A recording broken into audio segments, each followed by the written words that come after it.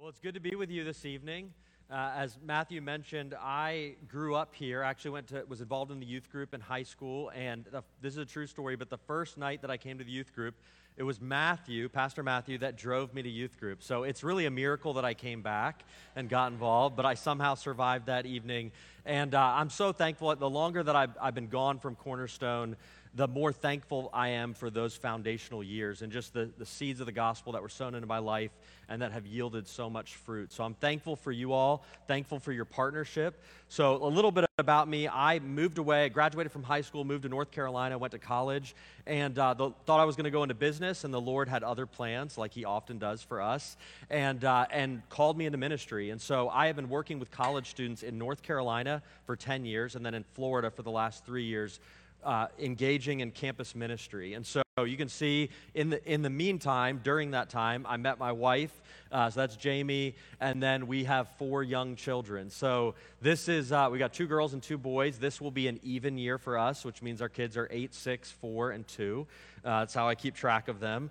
And so thankful for them. I wish they were able to be here with you all this evening, but my wife is corralling them down in Florida as we speak, I'm sure, trying to get them to bed. So that's our family. You can go to the next slide. I wanted to share a little bit about the work that we've been doing for the last 3 years in Florida. So we had been in North Carolina, and the Lord was growing what we were doing there, and we felt like the Lord was ready to multiply us and to send us to a new place. And so we prayed about where God might be calling us, and the long story short is that he opened a door in Central Florida. There's over 250,000 college students in the central part of Florida, over 1 million college students in the state, so there's a huge need.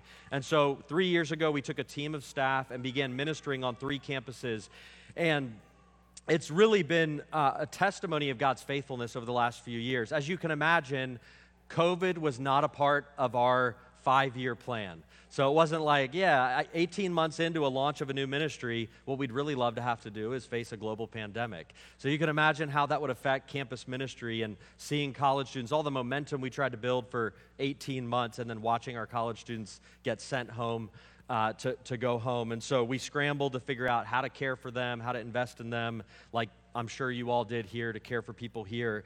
And it's just been one story after another of God's providence and grace in the lives of our students. And I wanted to highlight a couple of them. So you see this picture here. This summer, we got a chance to take 20 of our students up to South Carolina. We do a leadership project where basically for 3 weeks, we invest in the spiritual lives of students. So we teach them how to study the Bible, we teach them how to pray, we teach them how to share their faith with others, and the goal is really to equip them to go back to their campuses and to go back to their homes to invest in others. And so we were part of partnering with 2 other campus outreach regions, so there were 150 college students that we were developing and investing in, and it was a really fun opportunity to get to do that with the students. And I want to tell you one story. I want to end by telling you one story about 2 students that were on that project. You can go to the next slide there. So if you start from the far right, these are some of our student leaders. So Chris is on the far right, but I want to focus on Craig, the next guy next to him, so one in from the right, and then Maddie. Craig and Maddie were 2 students that we actually met 3 years ago. So when we moved down in the fall of 2018, we were trusting that God was going to connect us to students that needed the gospel. And so we began building relationships on our campuses, praying that as we shared our faith, that God would move and his Spirit would transform lives. And so 2 of the students that God worked in that fall semester were Craig and Maddie. And I'm going to tell you a little bit about both of them. Craig grew up in a Jewish home and really did not hear the gospel until he got to college. But he came into college searching. He knew that his life, there was something missing in his life. And so he met one of our staff guys, and he got to share the gospel with Craig. And Craig made a profession of faith, and we've watched Craig's life really be radically altered over the last few years. And then Maddie, that same semester, she had come into college having grown up in the church, but like so many students that off to college, they have to really wrestle with what do they believe. And so even though Maddie had been in the church, she really didn't have clarity on the gospel. And so she met with one of our staff girls, got connected to her, and then Chloe got to share the gospel with Maddie. And that fall, Maddie professed faith in Christ.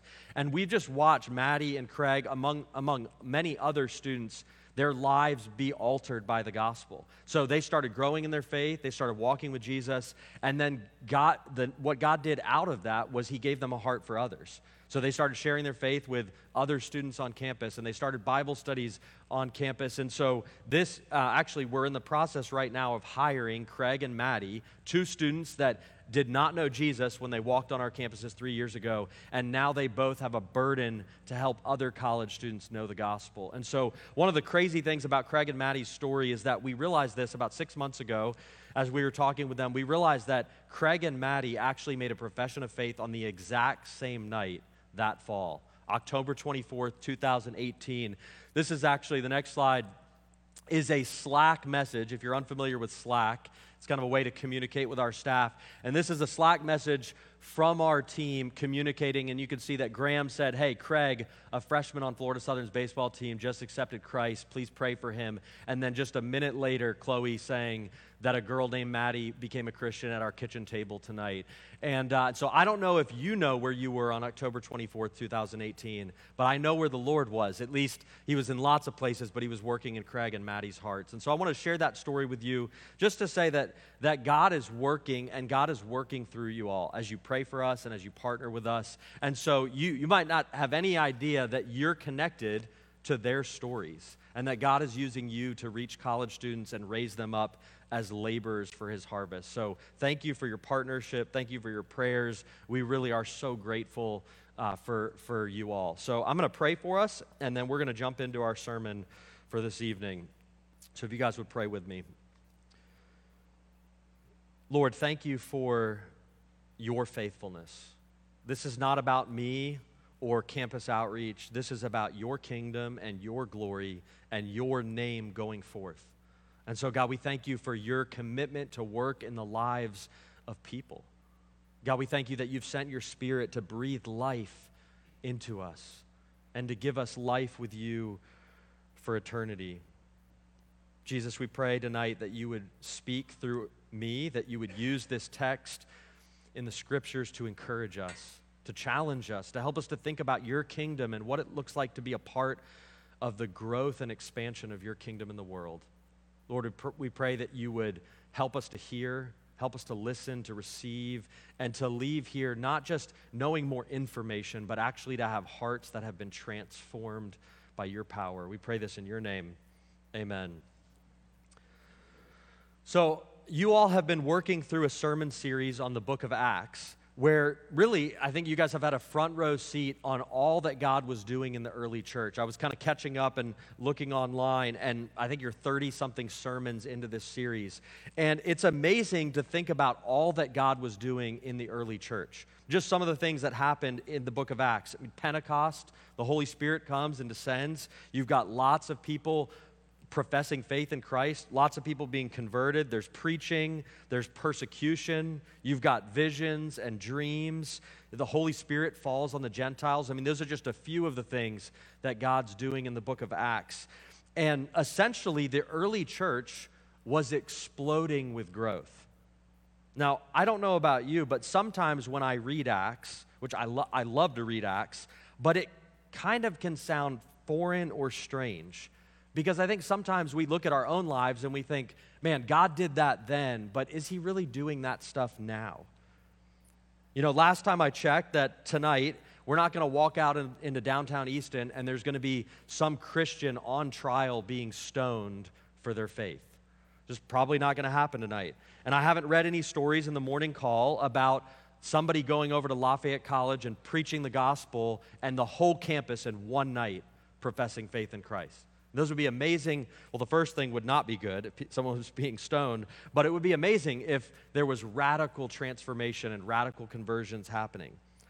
So how do we make sense of what's going on in Acts? And how do we reconcile that with our experience in the church today? Well, thankfully, Jesus talks a little bit about that in this parable in Matthew 13.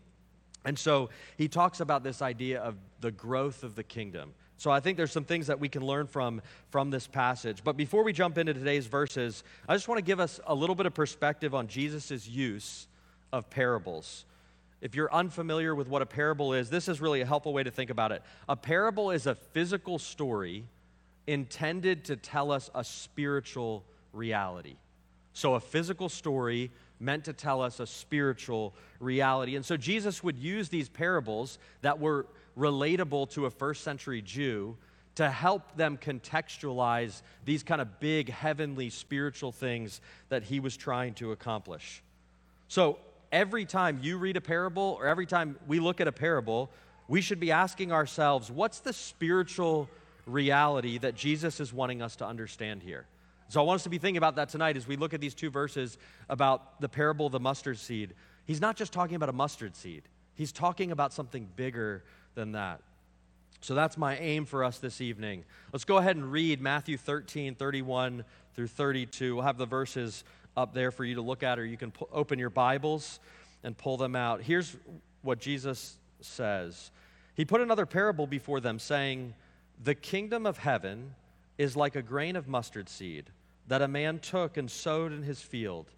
It is the smallest of all seeds, but when it has grown, it is larger than all the garden plants and becomes a tree, so that the birds of the air come and make nests in its branches." Now, I want us to think for a minute, what would it have been like for the disciples or the crowds to hear that parable? Or really to hear Jesus teaching about the kingdom? I mean, what would they have thought when they were thinking about the kingdom? And here's one of the things. There was all sorts of stuff going on, rumblings about Jesus' miracles, about that he might be the Messiah, and people had all sorts of expectations about what the kingdom was going to mean. Really, they thought it was going to mean political deliverance, that there was going to be this political leader, this militaristic leader that was going to come and deliver them from the Roman rule, and that it would bring freedom and power, and that they would get out from underneath the tyranny of the Romans, and that it would give them freedom.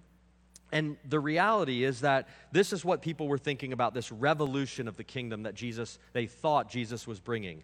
They thought the kingdom was going to come powerfully, and they thought the kingdom was going to come quickly. That it was going to come with might and power and force, and that it would happen instantaneously. That when Jesus showed up, it just would all of a sudden change their circumstances. But what does Jesus say here that the kingdom is like? He says that it begins small and that it grows slow. So you can imagine the confusion that some of these followers were thinking when Jesus was saying this parable. You know, there's not a whole lot of flash in the seed of a mustard plant. Jesus, what he was doing was radically altering their expectations about the kingdom and the growth of the kingdom. One Bible commentator said this. He said, Israel was not prepared for an insignificant beginning to the kingdom. So the image of the mustard seed would have shocked its listeners. Now, that was them, but what about us? You see, the Jews were concerned that the coming of the kingdom and the growth of the kingdom, about the coming of the kingdom and the growth of the kingdom. And here's the thing, they had misconceptions about the kingdom. They clearly didn't have it all right in terms of what they were expecting the kingdom to bring, but they knew that the king and the kingdom were important. But what about us? I just think a question for us to ask this evening is, do we have the same interest in Jesus, the king, and his kingdom? You know, I want to be honest with you this evening. I think we all, as Americans, are distracted people. We're distracted with all sorts of things. When we wake up in the morning, how often do we think about Jesus and his kingdom? We tend to focus on mostly our own little kingdoms. That's just the tendency for us, is to think about my day, my week, my schedule, what I've got going on, and we so often forget to look up and think about his kingdom in the world. You know, I was reading recently that that Clemson University has started a branding department to help all of its student athletes develop their own brand. And that's not necessarily like an inherently evil thing, but it tells you that the trajectory of our culture is making much of the individual and not thinking about the whole. So we want to elevate our name and our fame and our glory. And that's what so much of social media is, right? It's just drawing attention to ourselves. And that's human nature. That's tendency. Think about a yearbook. When you would get your yearbook in school, what was the first picture that you typically turned to in the yearbook?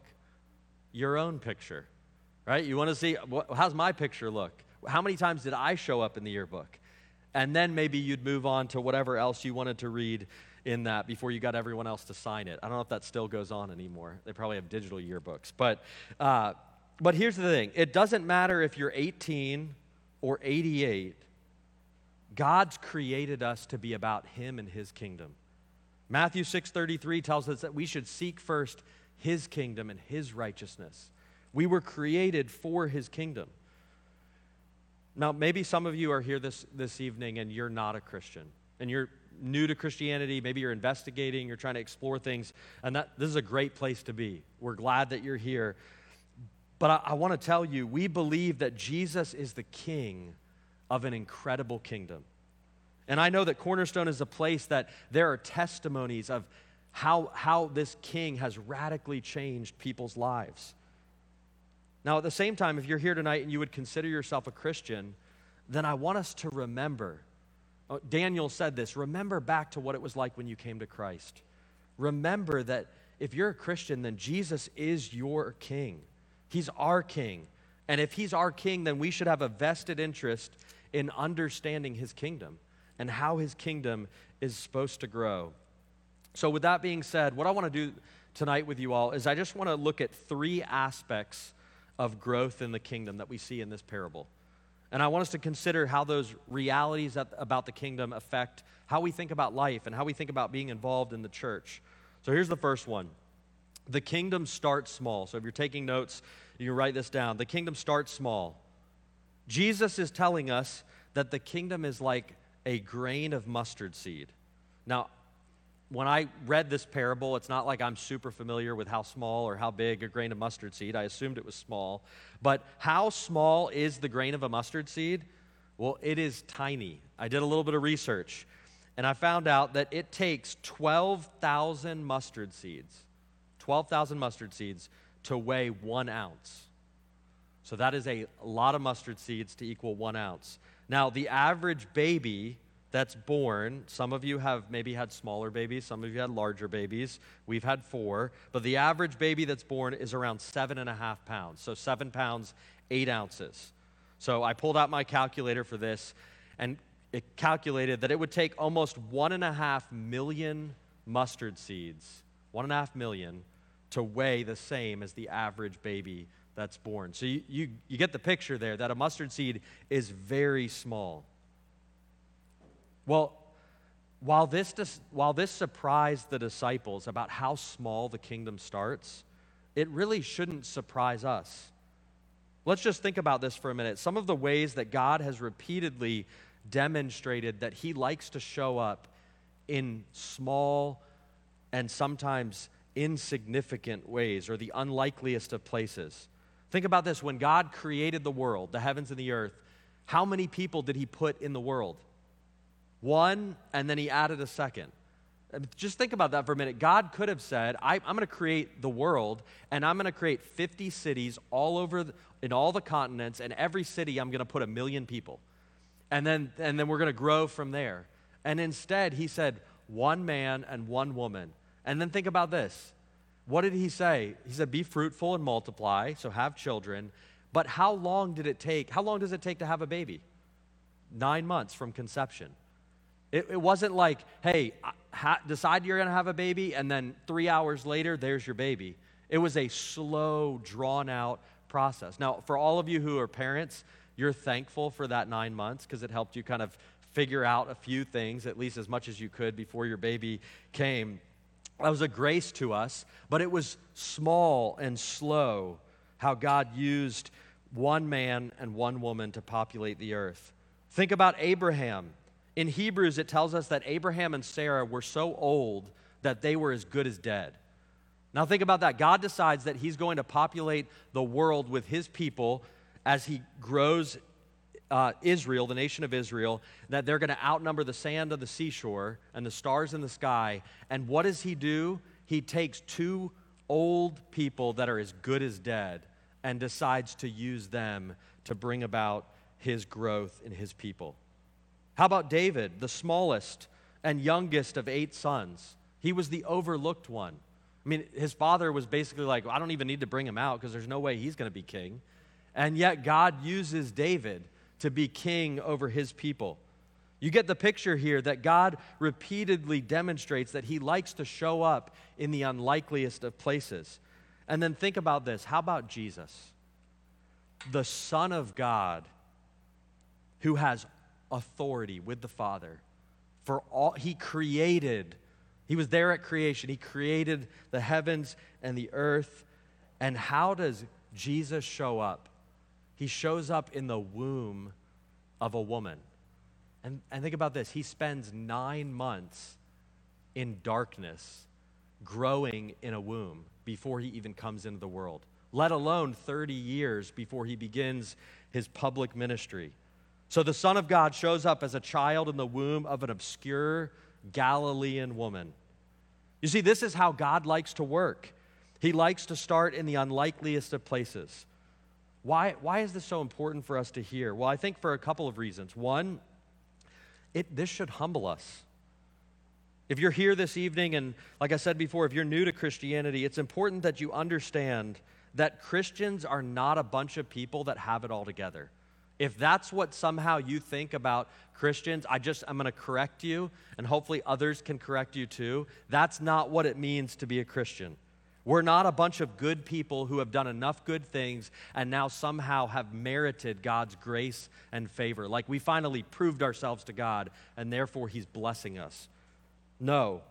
The Bible makes it abundantly clear that we all started in the humblest of places. Where does all of our testimonies start? Well, the Bible says that it started really in the grave. Paul tells us in Ephesians that we were dead in our sins.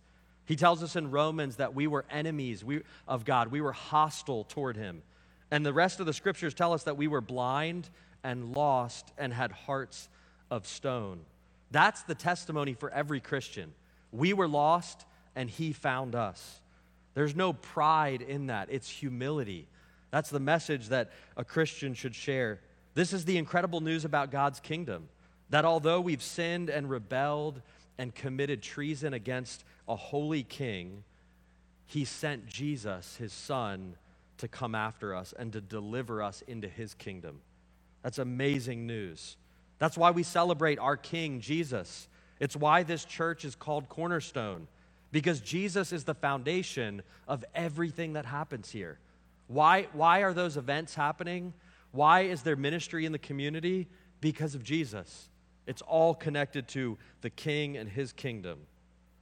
So if anybody should know about humble beginnings and starting small, it should be us as Christians. For those of us who would identify with Christ, we need to be reminded that God is in the business of making dead people come alive.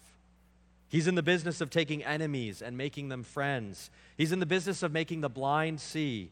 And he's in the business of taking our cold and lifeless hearts, we just sung about this, and making them burn for him.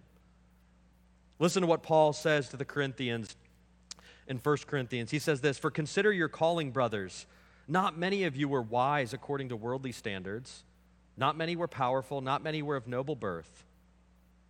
But God chose what is foolish in the world to shame the wise. God chose what's weak in the world to shame the strong. God chose what's low and despised in the world, even the things that are not, to bring to nothing things that are." God's power is great, and that should humble us. Well, not only should this reality humble us, but it also should encourage us. It should encourage us for a number of reasons. One of them is, as you all know, I mentioned this, I work for a college ministry, and our staff serve on a few campuses in Central Florida. And when we moved down there a few years ago, we had a big vision. There's 250,000 college students. There's a lot of students that are not being reached or underreached with the gospel. And we had a vision to reach those college students across the state. But the reality is, for us, we couldn't just immediately start reaching 250,000 college students. There was only a small team of 9 of us, and so that wasn't going to happen overnight.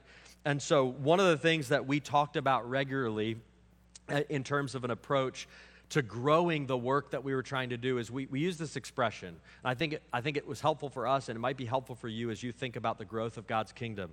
We said we want to think big. So we want to think big. How do we reach 250,000 college students? But the reality is we've got to start small and then go deep with a few. So think big, start small, and go deep with a few. And so we've started to do that. We're just a few years in, and it's not always been easy, but we've said, hey, we have this big dream, big desire, and we're praying that eventually we'll get there, but the reality is we've got to start small, and we've got to invest deeply in a few. You know, I want to ask you a question this evening, especially for those of you who have been at Cornerstone for a while or would call this your home. What are your dreams for this church? What do you want to see God do in downtown Easton, or Nazareth, or Phillipsburg, or Bangor, or Bethlehem? You know, I don't live here anymore. I live in Florida. I pray for you all. I try to keep up with what's going on here so I know what's going on and can stay connected. But I don't want to have bigger dreams for your city and your church than you have for your city and your church, because God has you here. Don't let Tim and the staff here at Cornerstone be the only ones who dream. Dream with them. Pray with them. Come to them with your dreams and say, hey, how can we see this happen, and how can I play a part of this? Now, here's the challenge. Some of us, we do dream. Maybe some of you are like, I've been dreaming. I've got all sorts of plans and ideas, and I want to see God do this. And sometimes we get paralyzed in wanting to see God move. There's so much we want to see him do that we don't know where to start. And I think this is one of the important realities that we see from this parable, is that you don't have to do something crazy and flashy. Just start small. I want to give you a few practicals. Start praying for a few people in your life that don't know Jesus. Who do you know that's far from God and yet close in proximity to you? A coworker, a neighbor, a family member, a classmate.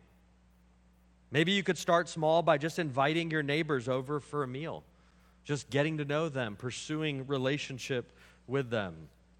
Maybe you could ask a coworker to get coffee, to start a conversation. Sometimes I think we get so caught up in we got to do this and do big things, and the reality is Jesus is just calling us to do the small thing. You know, some of our college students, they get so excited, they're like, I want to go to the nations, and we want to send our college students to the nations. But we often say, hey, if you're not willing to walk across your dorm to the other side of the hall and knock on your neighbor's door, I don't know that you're really going to be able to go to the other side of the world and have all this success. Like, you got to start small by being faithful where God has you. You know, a few years ago when we moved to Lakeland, I began doing some personal ministry with a wrestling team at Southeastern University. And I got to know the coach, and he gave me an opportunity to speak to the team. And I wanted to reach the team, and we have a vision to reach the campus, including all the student athletes there, the hundreds of student athletes. But I met two students on the wrestling team, Dylan and Silas. And they were hungry, they wanted to grow, they wanted to reach their team. And so I thought big, and I started small. And I just started spending time with Dylan and Silas, investing in them, helping them grow spiritually, helping them think about how to reach their teammates. And then last year, we had an opportunity to reach more of their teammates. I got to know some of the younger guys on the team. And so we started a Bible study for those guys. And that, starting with 2, eventually led to about 8 to 10 guys that were meeting regularly on the wrestling team. And this year, I just met with the coach a few days ago, and he's like, hey, we want you to come once a month and speak at team meetings. We want you to connect to all the guys on the team. He's given us an incredible open door to minister to these guys. And our goal for this year is that every wrestler on the team, all 40 of them, would have someone who could personally share the gospel with them and call them to make a decision to put their faith and trust in Jesus. And so, and you know what we're going to do next year? We're going to take those guys that are hungry and want to grow, and then we're going to talk about how are we going to reach the rest of the teams on this campus. It's not always about how do we do the big event to reach the most amount of people. Sometimes it's just the small steps of faithfulness over a long period of time. So the kingdom growth, it starts small. The second thing we see is that it grows exponentially. It grows exponentially. There's a couple of reasons why I think it's important for us to know that the nature of the kingdom of growth is meant to grow in an exponential or multiplying way. One of them is that it gives us hope. Jesus is not saying that the kingdom is going to start small like a mustard seed and stay small like a mustard seed. He says, no, the kingdom is going to multiply like crazy. You know, I'm not a botanist. Maybe someone in the room is a botanist, but I did some research on a mustard plant, and in some cases, they can grow to at least 10 to 12 feet in height. So think about that small, tiny little seed over time grows into a huge plant that can be 10 to 12 feet in size. That's multiplication. So why would this have been important for the disciples to hear? Well, because they were giving their lives to following Jesus. They were wanting to know, if I invest in this kingdom, is it going to grow? Like, I'm giving my life to this kingdom. I'm laying my life down. And the disciples got to witness all sorts of radical growth in the kingdom. Think about Jesus sending out the 12, and then sending out the 72, and then there being 500 witnesses. And then in Acts, we're told that day by day, thousands were believing. So much so in Acts 17, I'm not sure if you've gotten there yet, but it says that these men, these disciples, were turning the world upside down. So the disciples were getting to see that this thing that started as a tiny seed was growing and growing and multiplying. That should be encouraging to us. And the amazing thing about it is that it was growth in the midst of persecution. It wasn't just, well, you know, we were in this incubator and it was ideal for growth, and, you know, we removed all the variables, and so that's what allowed the kingdom to grow like that. It was like, no, it was in the midst of the most difficult circumstances. So that should encourage you. If you're in difficult circumstances, if it's hard to do ministry, if there's persecution, if it's difficult to talk to coworkers or to neighbors or to friends, this should encourage us to say that the kingdom is going to keep growing despite those things. God's kingdom will grow. His church will advance. You know, think about this.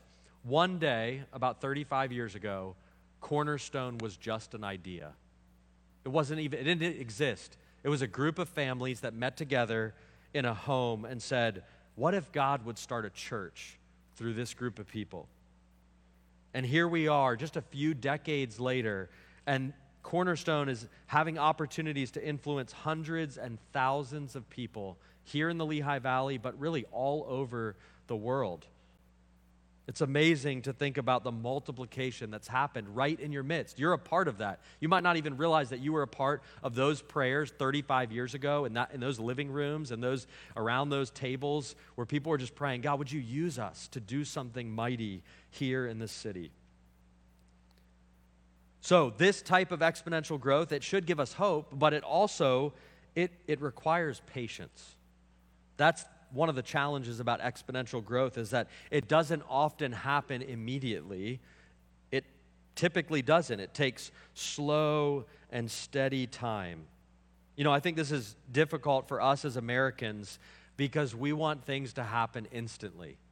You guys can relate to that? Like, more and more, we want things to happen instantly. You know, we don't want our TV shows to come out once a week, so you got to wait till Tuesday night. We just want the whole season to come out at once so we can binge watch the whole thing. And then we want multiple seasons to come out so we can watch the whole thing. I mean, that's the culture that we live in. I mean, think about the Apple Watch.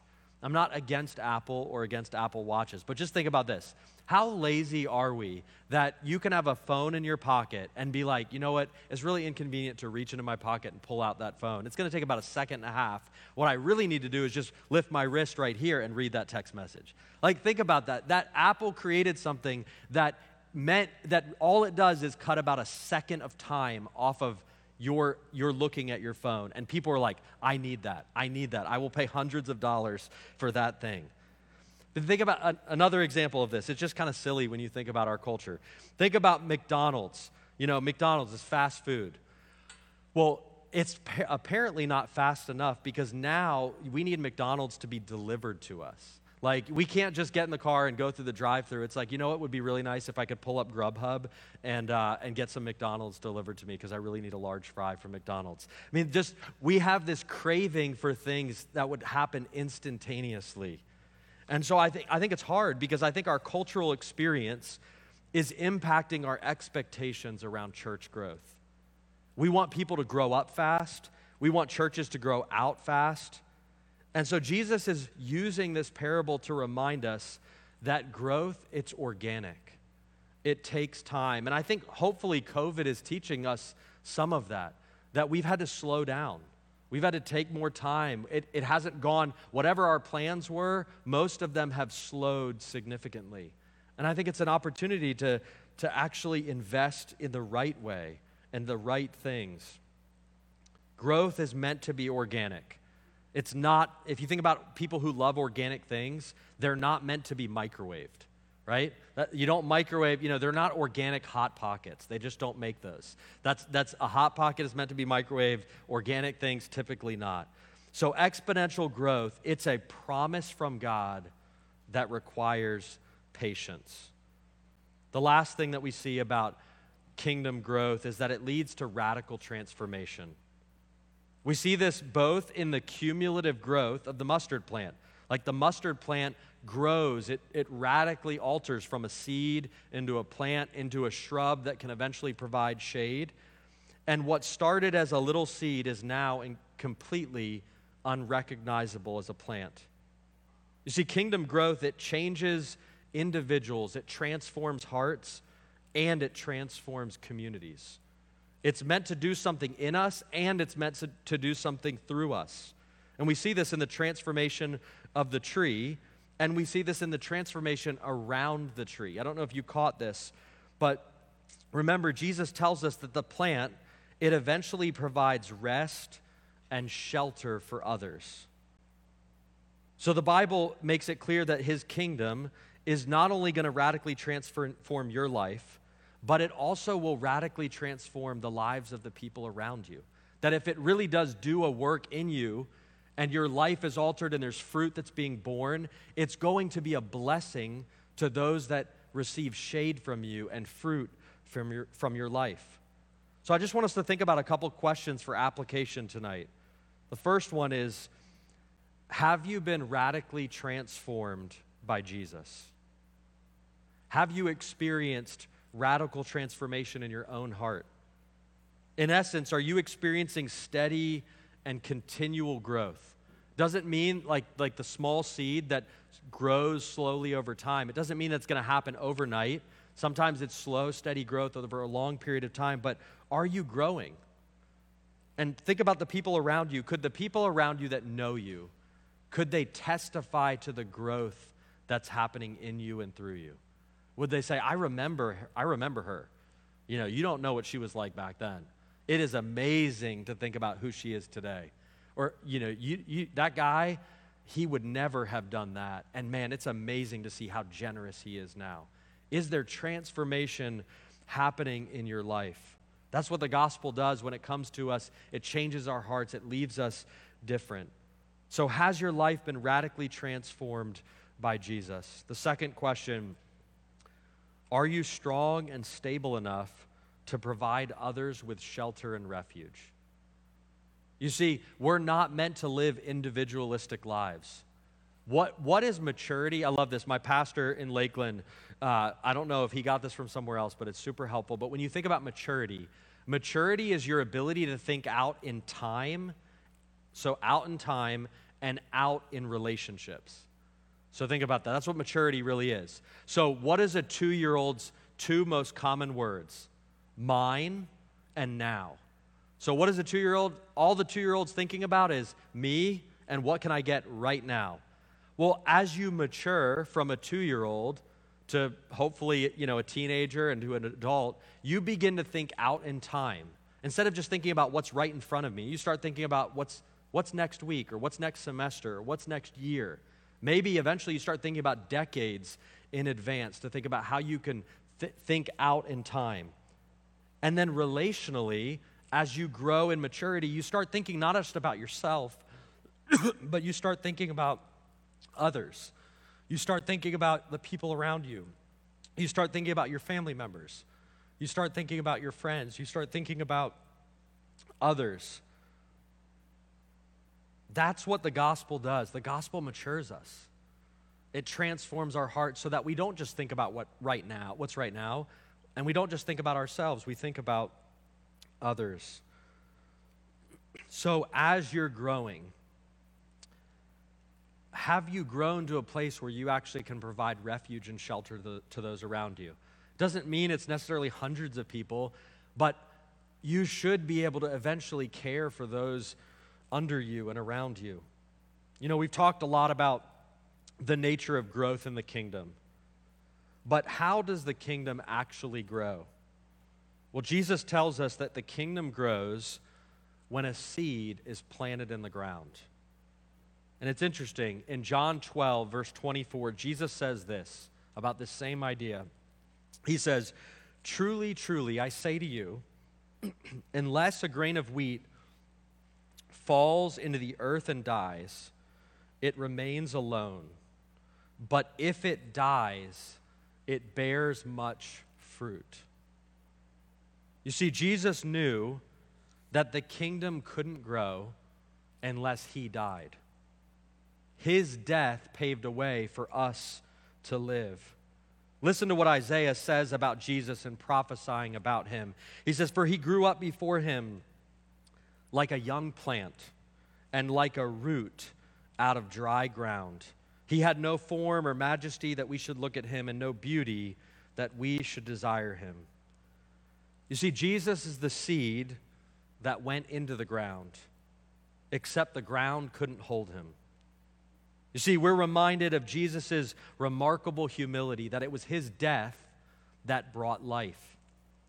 See, Jesus is a king who's asking others to lay down their lives so that the kingdom can grow. And he's not asking us to do anything that he wasn't willing to do himself. The way that the kingdom grows is that seed has to be scattered. And part of how the seed gets scattered is by preaching the word, but part of how the seed gets scattered is by us laying our lives down for others. That's really the mark of maturity, is are you willing to lay your lives down for others so that they could live? What a marvelous king that we have, that he was willing to go to the grave so that we could live and have life.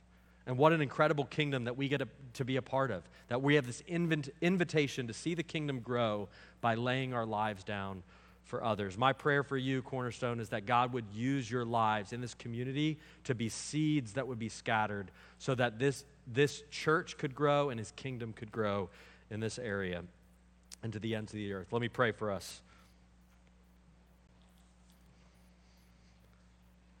God, we thank you that this is your kingdom. And Jesus, you're the king that sits on the throne, that you rule and that you reign and that you invite us. God, I think about Colossians 1, just the amazing promise that you transfer us from the domain of darkness into the kingdom of your beloved Son. That we get life because of what Jesus has done for us. Lord, we pray that you would continue to grow your kingdom. We know that you promised to do it, so we pray that we would be patient to watch you do it, and that not only would we be patient to watch, but we would participate, that we have this incredible invitation to be a part of your kingdom and the growth of your kingdom in the world. And so, God, we pray that you would use our lives to start small, to multiply exponentially, and to lead to transformation in our own lives and in the lives of others. Lord, we need your help to do it. And so we ask that you would do that in us and through us. We pray this in your name. Amen.